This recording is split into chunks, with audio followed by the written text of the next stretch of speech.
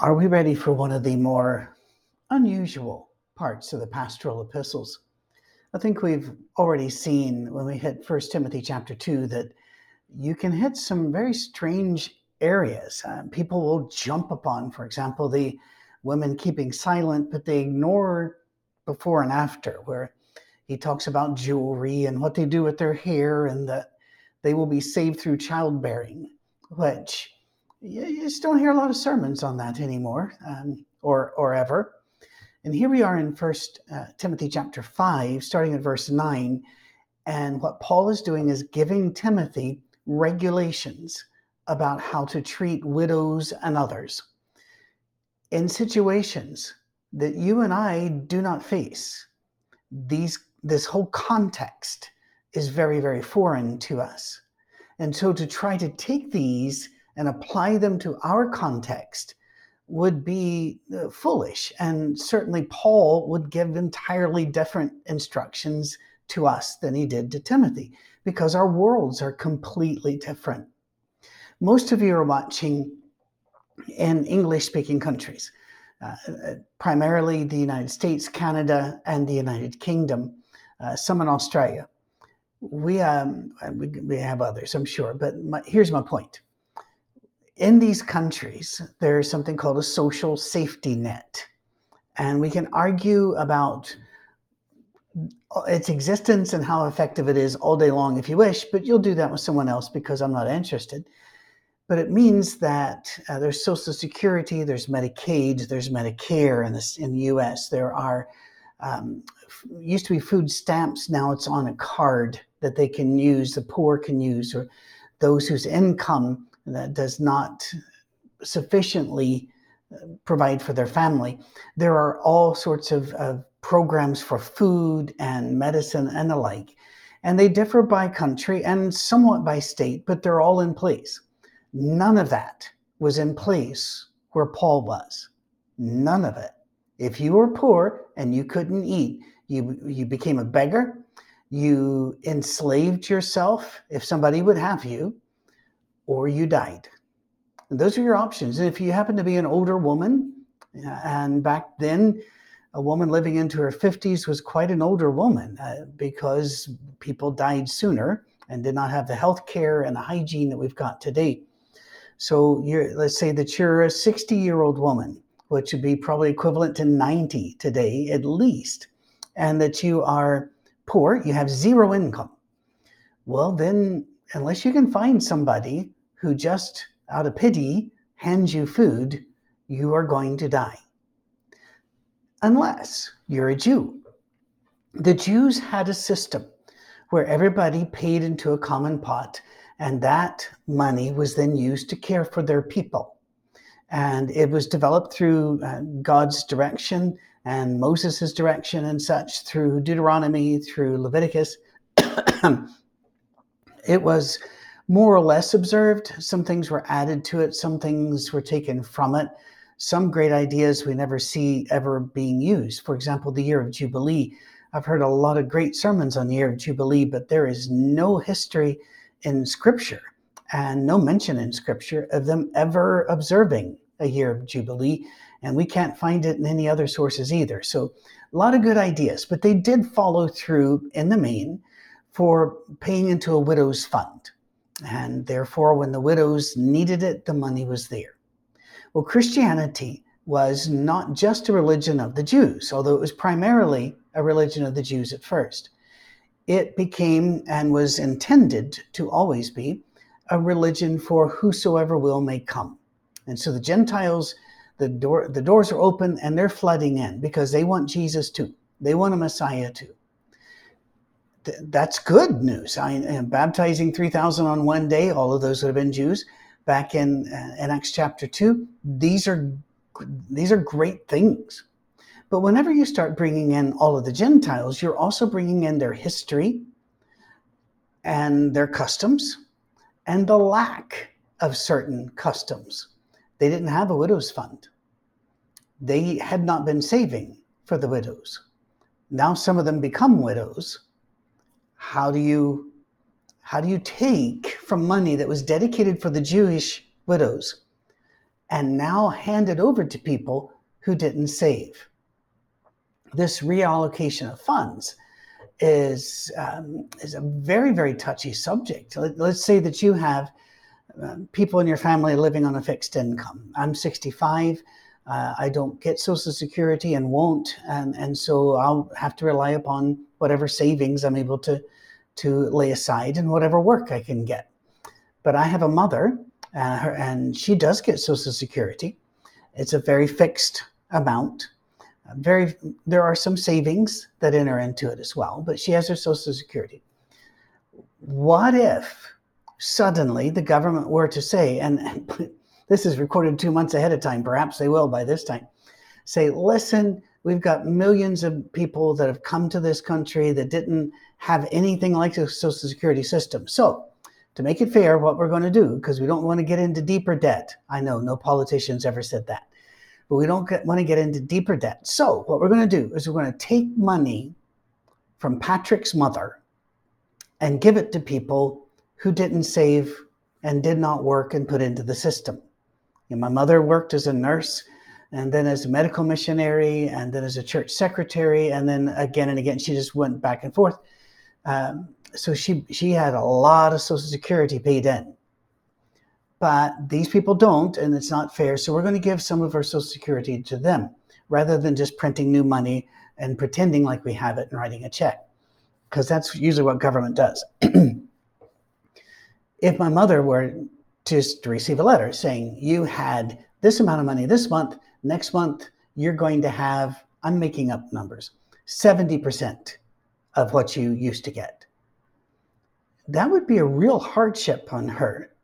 And which would become a hardship on me because my job's to take care of her, and I would. But that would be a sacrifice beyond that, which I'm sacrificing now. And that would affect all of things down the line. That's the situation that they're facing here. We've welcomed in the Gentiles, and now we've welcomed in the problems. So Paul is making rules for them.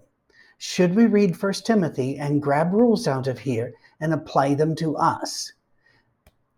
The answer is according to which verse you're looking at, because some people will grab verses such as about elders and deacons and hold them up, ignoring the ones in Titus that differ a bit, as the gold standard for all people, all times, in all places, period, no exceptions, no excuses.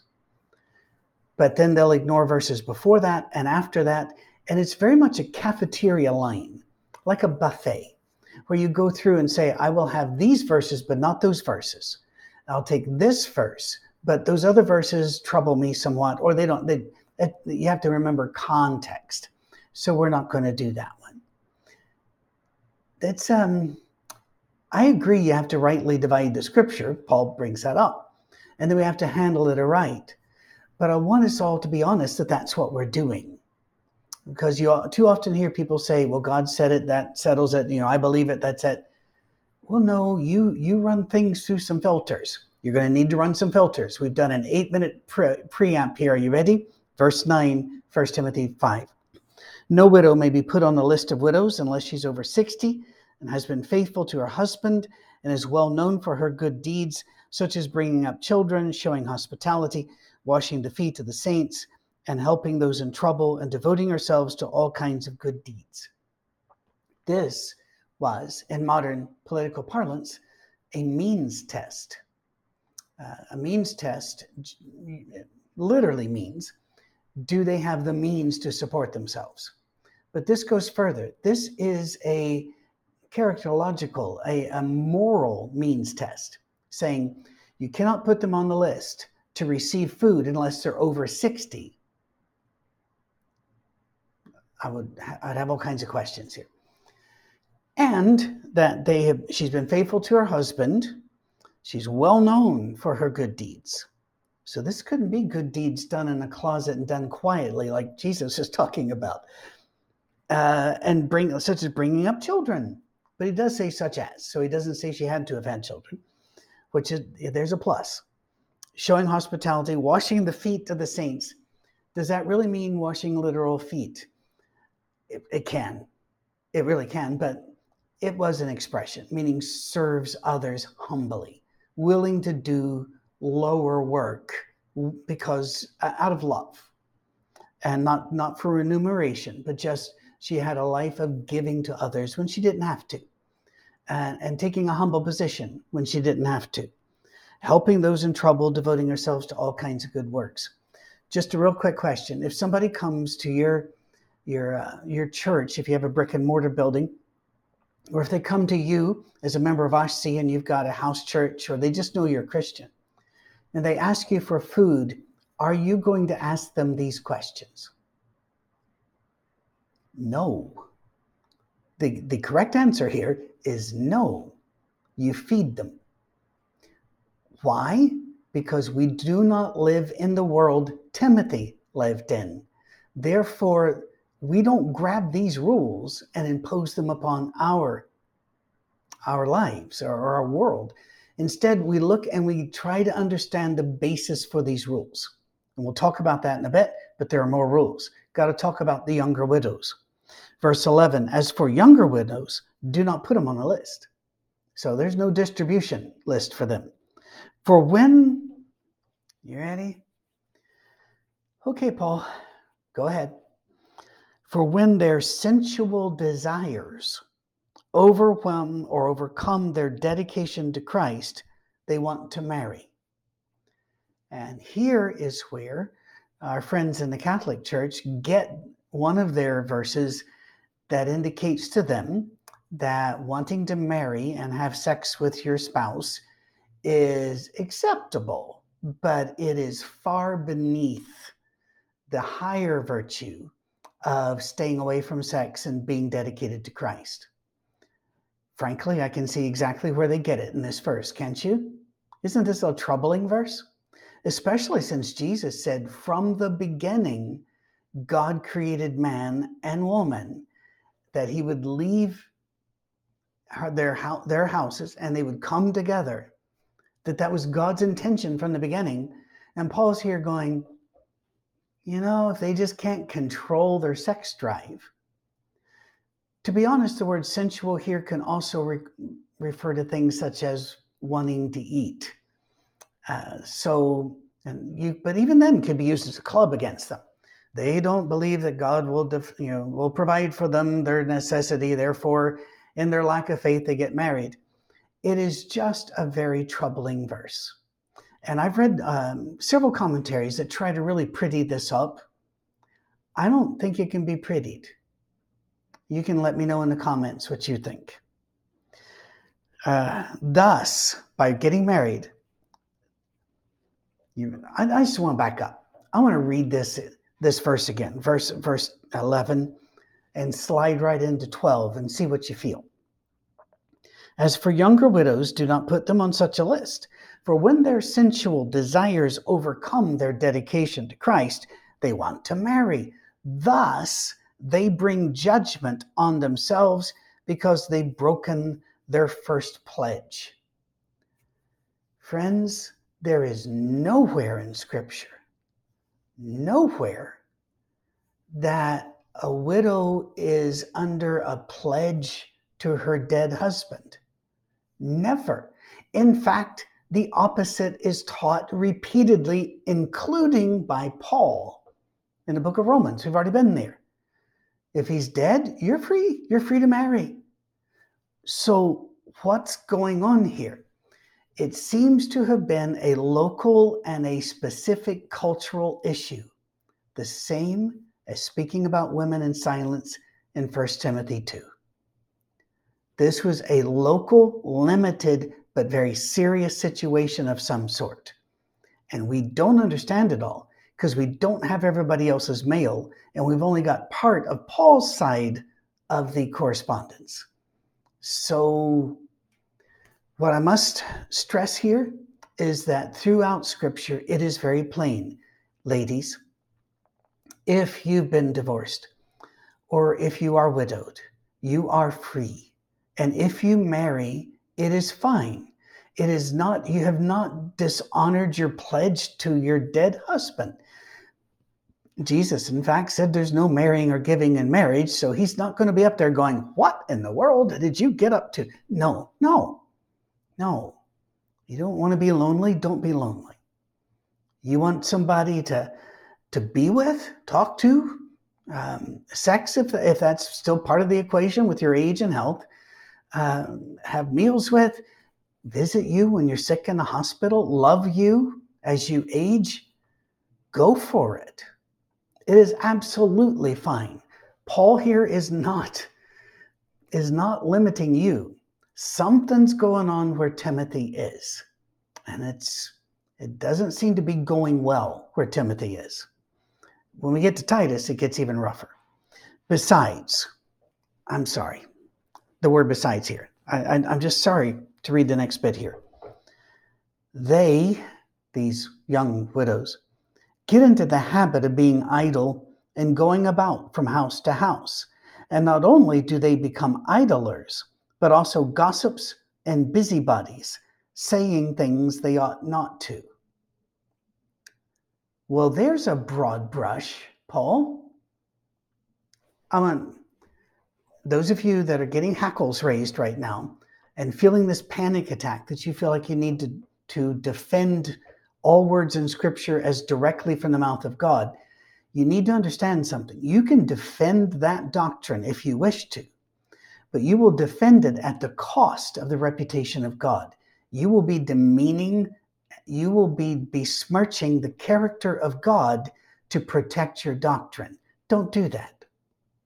Just do not do that. Let the character of God be pristine, and let that inform the way you read Scripture. Paul could paint with a very, very broad brush. And here he says the younger widows, and he doesn't give exceptions. He doesn't say some, a percentage. He says they tend to this. They're in the habit of becoming gossips, busybodies, going from house to house, saying things they ought not to. Paul's just being very, very unpleasant here and unfair. And if you've been following the Monday mornings for the last year and a half, you know we've helped you see Scripture in a different way. I was roundly attacked recently as being someone who deconstructs Christianity and who's a progressive. Well, I don't know if I'm progressive or not. Literally, and by the way, that infuriated the fellow when I said that, because I don't know who's defining the terms today. But what I will say is I'm not deconstructing Scripture. I'm actually trying to look at it the way it really is. Not the way I was told, but the way it really is. In a way, therefore, where I can read it and come to Jesus without besmirching the character of Jesus and his Father. Look what happens next. Verse 14, because they're running around, so I counsel younger widows to marry. Wait. Didn't you just write? You just said verses 11 and 12. And now 14. To have children, to manage their homes, and to give the enemy no opportunity for slander. Some, in fact, have already turned away to follow Satan. This is not going to be the cheeriest of weeks, is it, for midweek Bible class? I think it's a very noble thing to marry. I'm very pro-marriage. In fact, Paul just said in the last chapter that one of the doctrines of demons that Timothy was to watch out for was whenever religious people said they would forbid people to marry. Paul got awfully close to it here. And then he pulled back and said, but I want them to marry if they, because if they don't, they're going to dissolve into being these busybody gossips going from house to house. To me, this is a false choice. But I think I've already beat that horse. So I'm just going to let you guys ride around on it if you want to. But he is concerned. Something's going on. And Timothy knows what it is better than we do. This, I've already said what I've said. It's there, it's recorded. You can go back to it and you can have a look at it. This is not to excuse what Paul has said at all, or explain what Paul said at all, because we can't know. We only have this little section of the correspondence. But there have been churches I have been in before where the men making the decisions were merely mouthpieces for a couple of very powerful women who did have an underground communication going, and they were running things ruthlessly and poorly. Women can run things as well as the best of any man can run them. That's not what I saw in these situations. Is something like that going on where Timothy is working right now? I don't know. But even if it was, you and I in this day and age would not have written these words, because we don't believe it's wrong to marry. We don't believe you're breaking a pledge when you marry. Well, he goes further. If any woman who is a believer has widows in her family, she should help them and not let the church be burdened with them, so that the church can help those widows who are really in need. Now, that's another really, really rough one.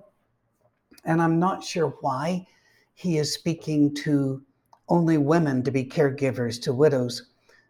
It could be that he means in that close personal contact way of woman to woman. I will say this. I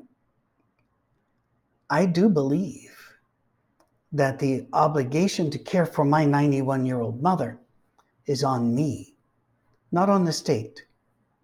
I was always told when I was a boy, Social Security would not survive, not another decade, not another 2 years. It was kind of like the climate change end of the world people. They always shove it out a little bit further, and they might be accurate, but they keep moving the date, which makes people question. Well, the same with Social Security. But let's just say the government said, you know something, we just had a look and we can't do this. We're done. What would I do? Well, my mother's in assisted living now, and her Social Security plus her accumulated savings that they really worked hard and they denied themselves all their lives to have enough. So she's in a comfortable assisted living. If Social Security went away, she wouldn't be able to afford that. So what would I do? I would bring her in my home. My wife and I are both in our 60s, and my wife has serious mobility issues. This would be a real struggle, but it's my job to take care of her. It's my job to work extra years to make sure that she is comfortable, because that's the way God set up the system. And it's fair and right and moral. And I'm not going to say happy to do so, but I'd be happy to do so. You get what I understand there? Everybody would like to have just time to watch television or ride your motorcycle and eat bonbons on the back deck. But if you sacrifice your time and your money for a good cause, especially for a parent who has loved you and you want to love them back, then you're happy to do it. You get the point? Hope you do. What he's saying here is, if you have the means to take care of your own family, don't ask the church to do it. You do it. And I think that's right. I would not, if my mother lost Social Security and moved into my house, then go to OSHC and say, need you guys to give me more money so I can put her back in assisted living. I would. No, because I have the means right now to feed her and protect her and shelter her.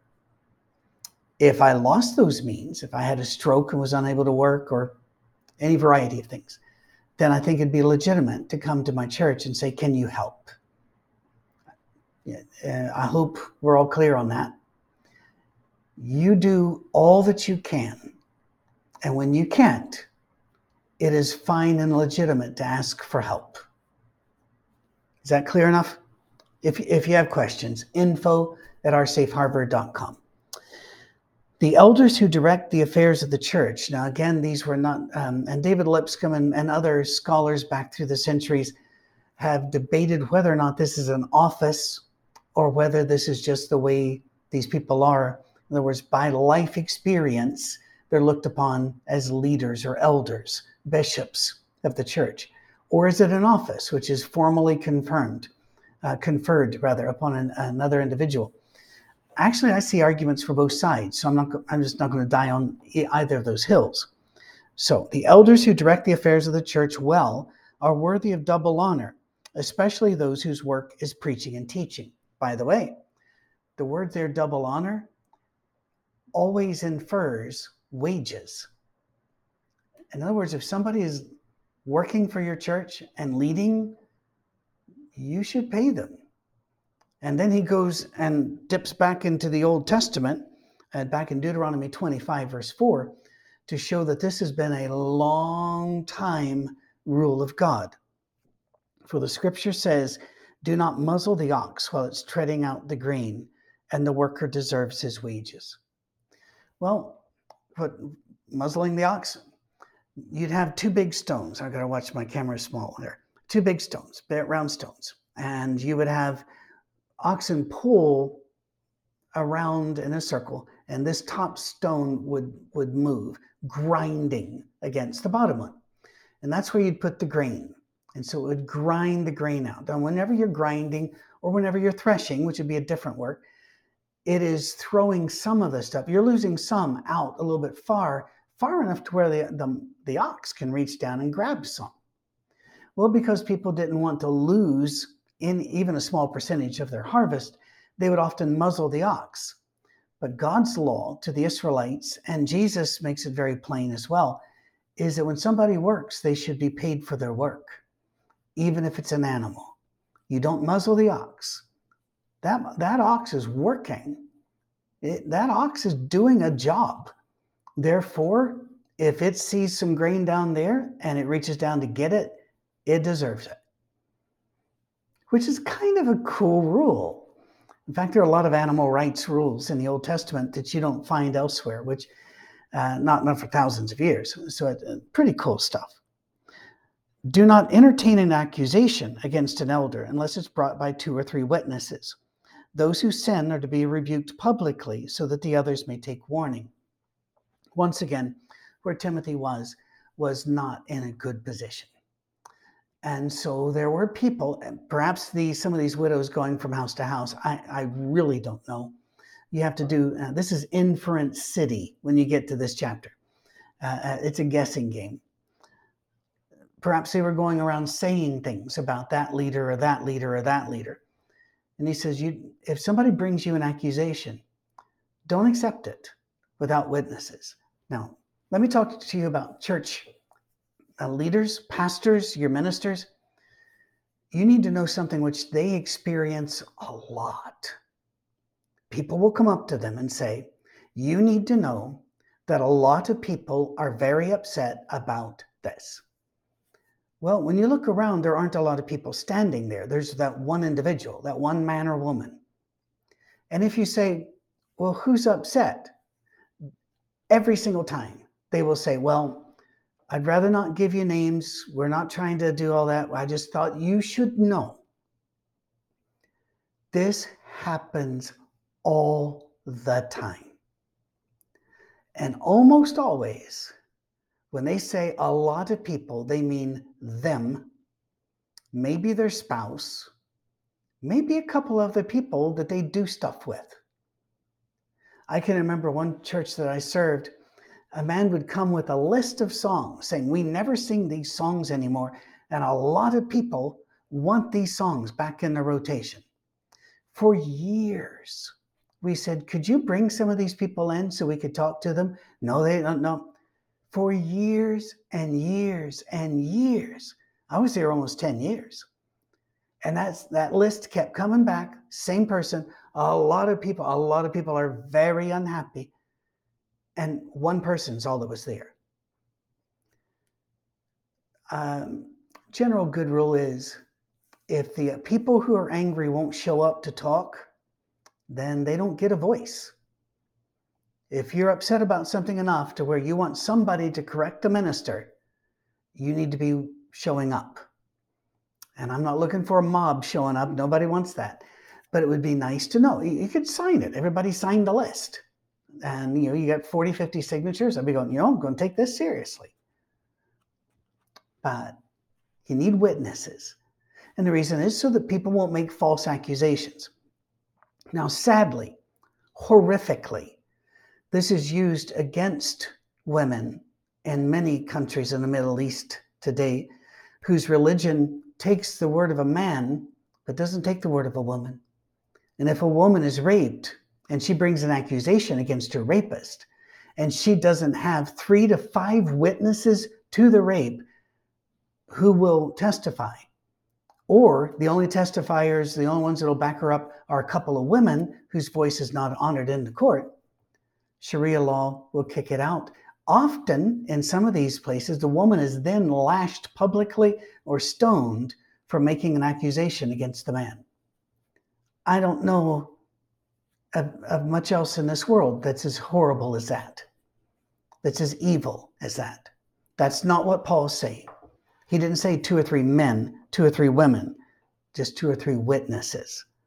Those who sin are to be rebuked publicly. Now, why? Why?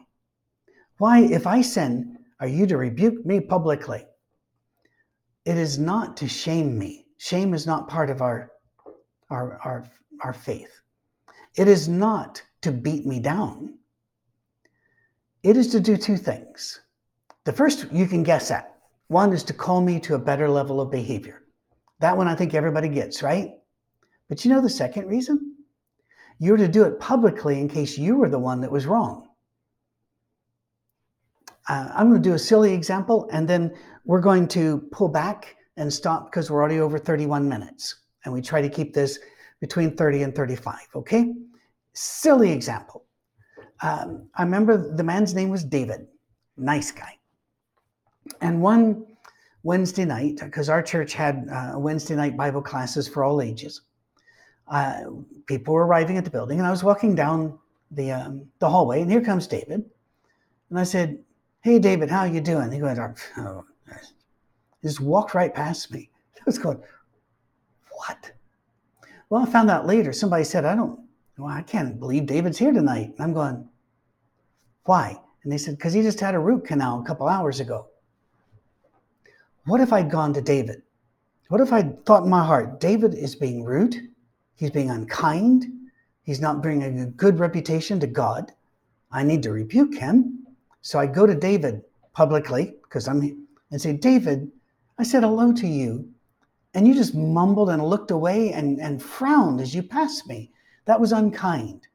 The people around me could say, "Patrick, duh, you're the one who's wrong, not David." So you see how that rebuke publicly is to put yourself at risk, that your own sin be pointed out, or your error in reading the situation is pointed out.